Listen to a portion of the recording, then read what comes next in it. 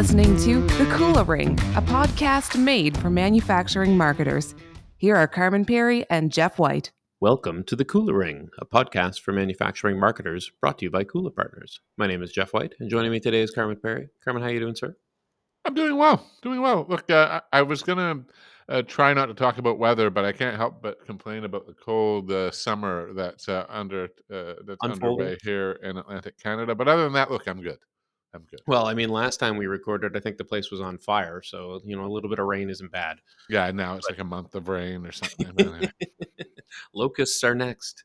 Yeah, it's definitely changed a lot, but it's a very Canadian thing to discuss the weather. I know. I need to move somewhere else and just break the habit.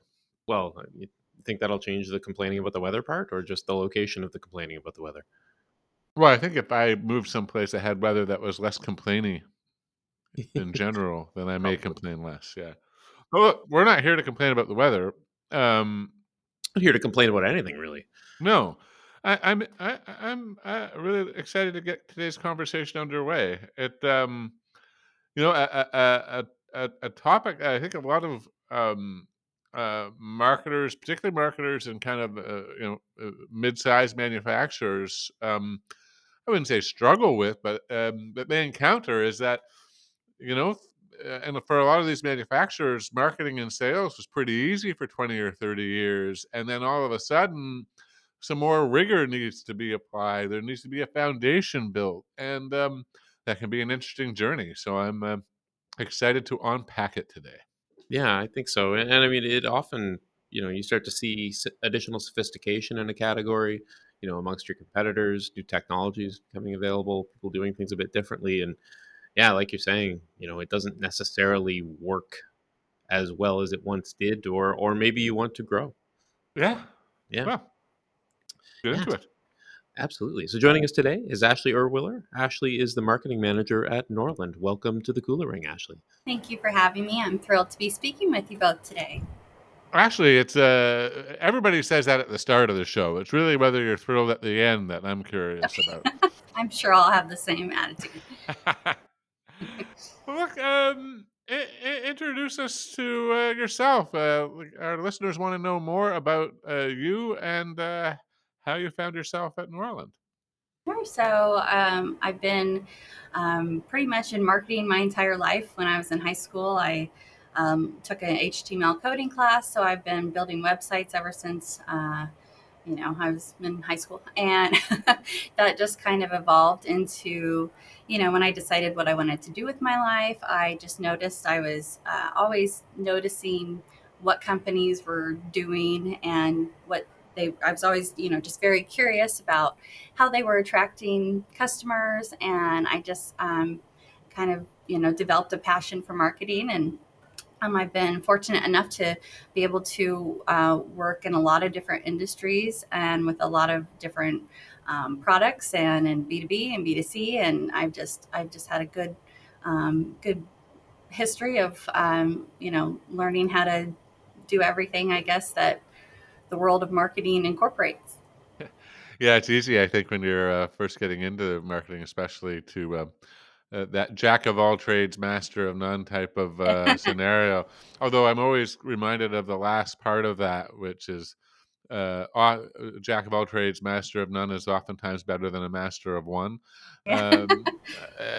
So people don't always take appreciation for the second half of that. But that is, I think, the nature of marketing. And tell our listeners what Norland does, if you would. Sure. So Norland International is a water equipment manufacturer. So we design and assemble everything from water treatment equipment to blow molders to water filling lines for either small 16-ounce bottles all the way up to 3 to 5 gallon bottles. We also have a couple of subsidiaries. Abe Equipment is one that's been around for since 2013. I guess I should jump back. Norland, we're actually ending our 30th year of business here at the end of June. So, so we've been around for 30 years. And but back to Abe Equipment, they basically specialize in anything for the craft beverage maker. So from brew houses to distillery equipment to canning lines and really everything in between. We try and say that we're a one-stop shop, that if you need an entire water bottle plant or an entire brewery or anything, we really have all the equipment you need from A to Z. On top of that, we also have a local water delivery company as one of our companies that delivers water to Lincoln and the surrounding areas. So Yes, proudly located in Lincoln, Nebraska, for our listeners, I believe. Yes. we are. So speaking about weather, this is one place you do not want to move. We've heard that. We've heard that. But we share there's solidarity for sure. I think that's really interesting though, that you have this water delivery company that uses the products that the parent company manufactures. And there aren't a lot of manufacturers who get to experience kind of the end consumer part of the use of their products and that interaction. I don't want to spend a whole lot of time here because it is a small part of it, but is that something that you find that you learn unique things from that can be applied to the business more broadly? Oh, definitely. I mean, it's been great. Obviously, the water side. Having that insight into because we're essentially our own customer. I mean, we understand again what all you need to be a successful water bottling plant, and I think the owners did a really good job at that from the inception of the company, was really understanding that how difficult it is to get into this industry, and how are we going to make that really easy for people. And then we've also gone as far as to create our own beverage products. So we've created a cold brew coffee, we've created a tea, we've dipped our toes into some different alcohols. And so so we've really like you said, just gotten into trying to understand exactly what our customers, people that we're building this equipment for, go through. So it has helped us a lot, I think. Yeah, I can't. Yeah, I mean, I can. The mind wanders at imagining all the different ways that you could that would impact it. That you could. It really would instill a level of empathy for customers that is pretty rare. It's just because I don't think it can. I mean, I'm trying to think of how you would replicate it otherwise, right?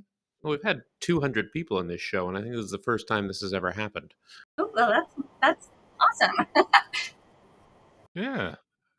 So, and that's a big part of too. I mean, we have such just brilliant people that work here, and our customer service team travels and helps install the equipment and go through the whole startup process. And we really try and for those kind of our range is mostly mid to large, but we have started catering to the smaller entrepreneurs. And so it's helpful when we are dealing with people that are kind of just getting into it, because just our staff is so experienced that we can really just point people in the right direction. This is what you're going to need. We can customize our equipment to fit their space and meet their production capacities. So there is just a lot of It's just embedded understanding, really, of that end user. It sounds like. definitely. Is it used as a closing tool at all? Like, do you ever bring in prospects to show them kind of your machines in operation within your owned properties? Definitely. We actually, we invite tours. And so we constantly have people that are coming to tour our campus. We have 140,000 square foot campus. It's across 4 buildings. We have a very large campus. We always have equipment that we're obviously making, testing. So people can really get, the understanding of what we do here. So we definitely encourage people to come take tours and meet everybody and see what meet the faces of who they're gonna be working with. So That's really cool. Look, I want to kind of understand the evolution of the marketing team of one 4 years ago, and you're staring down the barrel of really looking to I don't know if it's reinvent or invent from scratch in some way, the go-to-market approach here. Talk to me, I guess, take me through the that path that you've taken in terms of setting the foundation and growing your team as a result. Sure. So I've been with the company almost 4 years. When I came on to the company, it was just just me, and I've actually had that experience in a lot of other companies that I've worked for, as I've been the main person that's handled the websites, handled the social media, handled the newsletters, handled just all that. And so I came on, and it was just, we really, let's see, we'd gone, so long without having really anyone that was in marketing. And Hmm. so we had 20-year-old materials. Everything was very outdated. We just really needed to step into the 21st century. And a lot of that was just because the company was just on the upward. I mean, ever since it was it began, and so they didn't really have to work hard at marketing. And I feel like we kind of hit this pivotal time, and then obviously COVID happened and all that, where it was just things were changing, and we really needed to just to grow those marketing efforts. And so with my expertise and just things that I noticed, I was able to kind of just start obviously shaping what our priorities should be, and just kind of pointing out where we needed more of a workforce, obviously, to support all of these efforts that we were then needing to expand into. And so we tried to hire. When I had came on, we actually were working with an agency, and we continued to work with them for about a year, and we just didn't have the control that we needed. And it's just, you really need to be in the the buildings and in our business to really understand kind of everything. And so I just kind of had led that by saying we really need you know a web developer, a graphic designer, a social media person, blah blah blah. And so So you begin to build out that team as you basically reshaped the digital assets. I'm guessing launched a new website from the sounds of things. If you brought a developer in house, um, what have been some of the major shifts in that? Like, have you? What have been some of the major changes in how you're messaging the company as a result? Yeah, so I mean, we've gone through. We've been trying to, been going through quite a discovery phase in the last couple of years, trying to understand, obviously, the best way to portray our products. And so we've done a couple different websites, and we just launched two revised ones, two brand new ones for Norland and Abe. And 2 years ago, well, we also have gone through some rebranding. Abe Equipment was American Beer Equipment. Prior to 2020, we renamed it to Abe Beverage Equipment. And then here in 2022, we dropped the beverage, and now it's just Abe Equipment. So originally, when we made our new quote unquote new websites in 2020, they were very industry focused, and basically it was kind of a messy user experience. So we decided to, obviously, I mean, it's normal for companies to do a new website every 2 to 3 years. And so it's kind of like, as soon as we got done with one, we started looking at how we could make it better and almost working on the next one. And so we basically, just kind of took a focus on what solutions our customers were looking for, and you know, equipment is very very specific by nature. People know what they're looking for. They know what their electrical hookups are. They know what their limitations of their space are. They know what product they want to produce. And so it was really like instead of being very industry specific, we decided to just focus on the core of our products. Is it in what category that fits into? So, is it a filling line? Is it a canning line? Is it a brew house? And there's also been in the last couple of years a lot of crossover in industries for us. Breweries are starting to make their own liquors, brandies, that you can use a mash from your beer to turn it into a brandy. And so we really started noticing that that wasn't really working for us, is that like, we don't want to say, here's the only equipment you should be interested in if you're a brewer. We want to obviously open that door to here's the other equipment that, you might want to look into. Yeah, that's an interesting point. I mean, you see a lot of brewers and moving into non-alcoholic is a huge category. Seltzers, even I know some brewers that brew soft drinks and things of that Mm-hmm. sort. So they think of themselves, yeah, quite in an oddly multi-industry kind of worldview. That's an interesting shift. I would say most often I've seen manufacturers move from product centricity to industry or solution centric selling.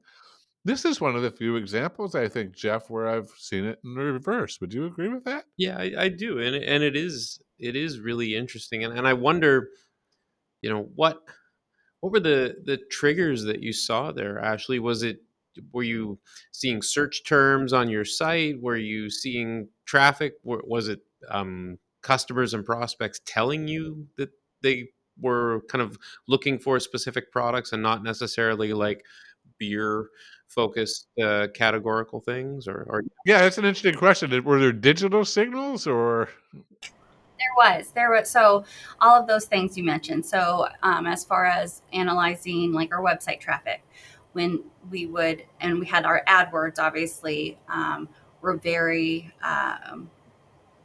industry focused. And I just, was noticing we had a lot of drop offs, a lot of bounces on those pages, that we built. Like the beginning of our website, it would, would come to a picture and then you'd come to pictures and you'd have to pick which industry. And then that landing page would then kind of list all the equipment used in that industry, and then we'd have product pages, but it seemed like people wouldn't go on to visit the product pages. They would just drop off at the industry pages. And so that to me was kind of a red flag. Like, well, why are they not wanting to learn more about the products themselves? Same way with our keywords that we use. People were not, if you were looking for a canning line for soda, you already know that your product is soda, so you're not typing in canning line for soda. You're just typing in canning line, and especially with SEO, I mean, that's probably what I have my expertise the most in. Is that you only have such a limited amount of copy that you can put on a page, and you really need to understand what your top keywords are. I mean, we did have that outsource, and at one time we had like 3,000 keywords, and then at I don't know, this whole Google beta thing had dumped. At one point we had 12,000 keywords in our which was a nightmare. And no kidding. Wow. yeah, and so I mean, it's just not possible to really have consistent and good traffic if you have that much that you're and that's also, I mean, anyone that does SEO, I feel like does it differently. So that's just my expertise is less is more. Well, I think too, especially, that's a recipe for waste in PPC, a lot of extra spend. I wonder too, and this may be entirely self-reference criteria. I don't know, but I know a number of brewers. They're all know-it-alls. So every single one of them, they know their product, they know what they need, they have a really good understanding of how to produce it.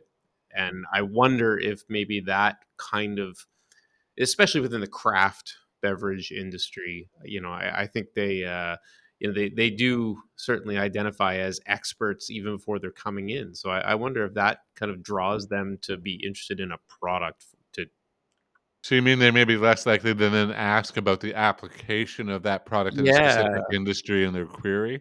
yeah, Yeah, exactly. maybe. I Yeah. wonder. I don't know. That like I said, entirely kind of self-reference criteria from the handful of brewers that I know personally. Well, and that's, we've incorporated that into our website and our sales sheets. It's just, we're much more specific. We, tell people just, bam, here's all the specs that you need. But again, we're also very customizable. And so we try and make that very evident on everything that we put out there, just so that, if you need something to be steam versus electric, like for a brew house. I mean, obviously we offer both. So we try not limit things too much, but explain to people exactly what the specs are of every piece of equipment. Curious, what have been some of your biggest surprises as you've been growing this marketing foundation and really shaping the way Norland goes to market? Yeah. So again, kind of when I had started, we didn't have a lot of background information. We kind of knew who we thought our customer base was, and again, after kind of diving into our different analytics, so diving into like our social media followers, I discovered on a certain channel we had more Spanish speaking followers than English. And we are an international company. We have distributors all across the globe. We have a partner in the United Kingdom, one over in Australia and New Zealand, one in Canada.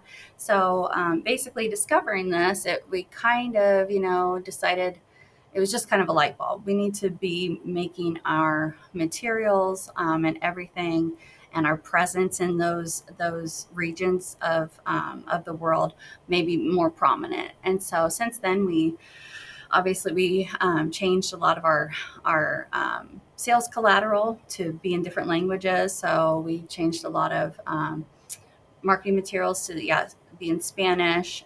We also found out we had a large representation of um, people that spoke Vietnamese, and so we had translated some of our materials to Vietnamese and had sent that to our distributors. And then we also had formed basically we created a relationship with another distributor that specializes in South America. And so Yeah, that's a huge batch of change out of one insight, right. you know? And one of our sales gentlemen is Spanish speaking, and so we already knew, I mean, that we had Spanish speaking customers. We just didn't realize social media wise how many we had. And and that also has allowed us to up our representation at more trade shows in Central America and South America. Our salespeople travel all over, and they're in, I mean, a ton of trade shows every year. So that's obviously one of our business tools. But yeah. Weird bit of curiosity here, Ashley. I'm just wondering, how, is there a good size chunk of that Spanish interest that's also just coming from the United States? I appreciate some of it is going to impact what you do in South America and distribution relationships and things of that nature elsewhere in the world. But I would think in this category there might be a growing area just out of North America or just out of the U.S. Yeah, no, definitely. It's kind of, you obviously have to compare kind of bits of information from everywhere and then make a picture out of it. And so looking at actual like website visitors, I mean, that's, a larger chunk of that. 60% of that is Americans, but the rest is really divided between, I mean, have found exactly kind of Peru, Brazil, Argentina, Chile, specific spots um, that those people are coming from, and obviously state-wise, we know state-wise kind of where we get a lot of traffic. So, um, we've done certain like emails personalized to different regions based on I don't know what we have going on. And Right, right. I don't want to hog up all the questions, Jeff. Actually, I thought one of the things that we chatted about earlier was this idea that being even if you're not organizing your content by industry, you do, of course, recognize that, people are involved in these different kind of product lines and different industries.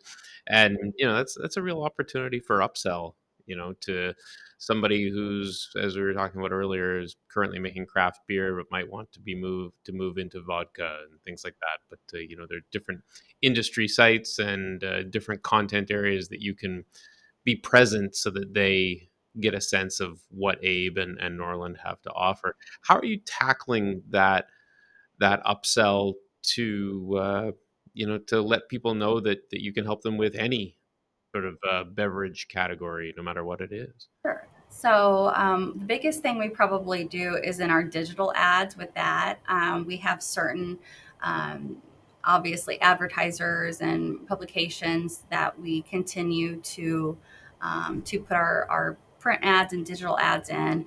Those are obviously, still based in around brewing and distilling, but we've also dipped our toes into coffee and wine industries. And so we kind of use some of the, we obviously circulate them and have different campaigns that we do, but there's some that we do, let's say on like the beer websites that have like a still, and then we say turn your mash into money. That was a recent one. So we kind of just visualize that, and just to kind of maybe plan a little nugget or resonate with what we already know customers are looking into, thinking about, and getting into. So um, we also on those all those websites, we have just kind of generic ones where it just has whatever equipment, like maybe like coffee, for example. The coffee industry will, put canning lines on that, and then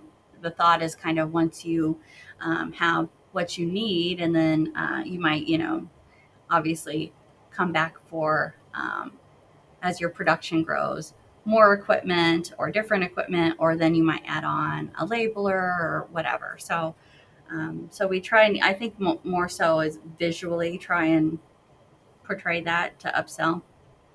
I think it's kind of a fascinating thing to imagine that the upsell being encouraged by the company that makes the equipment that packages the product, or that, right? Like, in some way, you would think that the idea of turning your mash into money might be one that originates a little bit before you think about how you're going to package it, or bring it to market. But I'm also thinking that it's a cool bit of familiarity in some ways. If you're a brewer and you're going to get into making seltzers or sodas or whatever, the fact of the matter is you may need to make them a bit differently, but how you package them is probably largely the same. It is. And Yep. there'd be a lot of comfort in that, like to know that we already have that part sorted.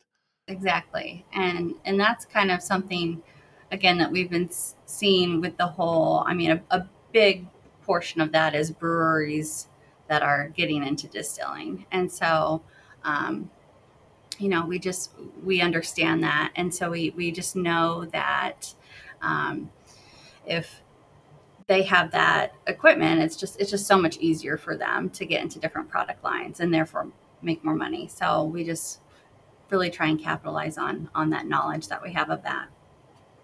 Um, I'd be the last question I would have on that. How far down the path of kind of providing advice or guidance on the business rationale behind that? How far do you get there on the marketing side? Like, do you actually like encouraging brewers? Look, you can add 30% more profit if you also make sodas. Like, are we getting to that level? Or is that like a bridge too far? No, are we trying to figure out kind of how we Yeah, I'm um, thinking like almost the business modeling of that product expansion, and is something that you guys would know fairly well, since you actually work as an end user of your own product in some instances, right? Yeah. right. So I mean, we've even we're trying to create obviously more content around that.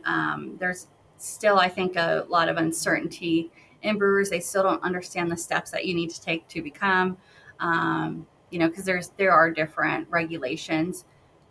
in on the legal side of things and on the production side of things. And so, I mean, we even went on to create a small like video series with one of our sales people that specifically talked about, um, you know, here's the things that you need to do. Here's the TTB regulations you need to follow. Here's the website. Go. This is how you start. You know, if your production's going to be this, you need this. And again, trying to really bring in that expertise. Whereas if you really don't know, we're trying to help you. And if you're really interested in it, we will get you there just by, you know, speaking with our sales and our techs and stuff. We can just, you know, really get you. We know how to do it. So just come with us and we'll get you there. So we've tried to, like I said, start making content that really kind of dives into that more so that it's becoming more of a understood thing, how they can, you know. Yeah, that's very instructive. Yeah, yeah, yeah. Very cool. Well, Ashley, thank you so much for sharing your experience with us. It's been awesome having you on the show. It's been great being part of the show. Thank you. Oh, thanks so much. All right, y'all take care. Thanks for listening to The Kula Ring with Carmen Perry and Jeff White. Don't miss a single manufacturing marketing insight. Subscribe now at kulapartners.com/The Kula Ring. That's KULApartners.com/The Kula Ring.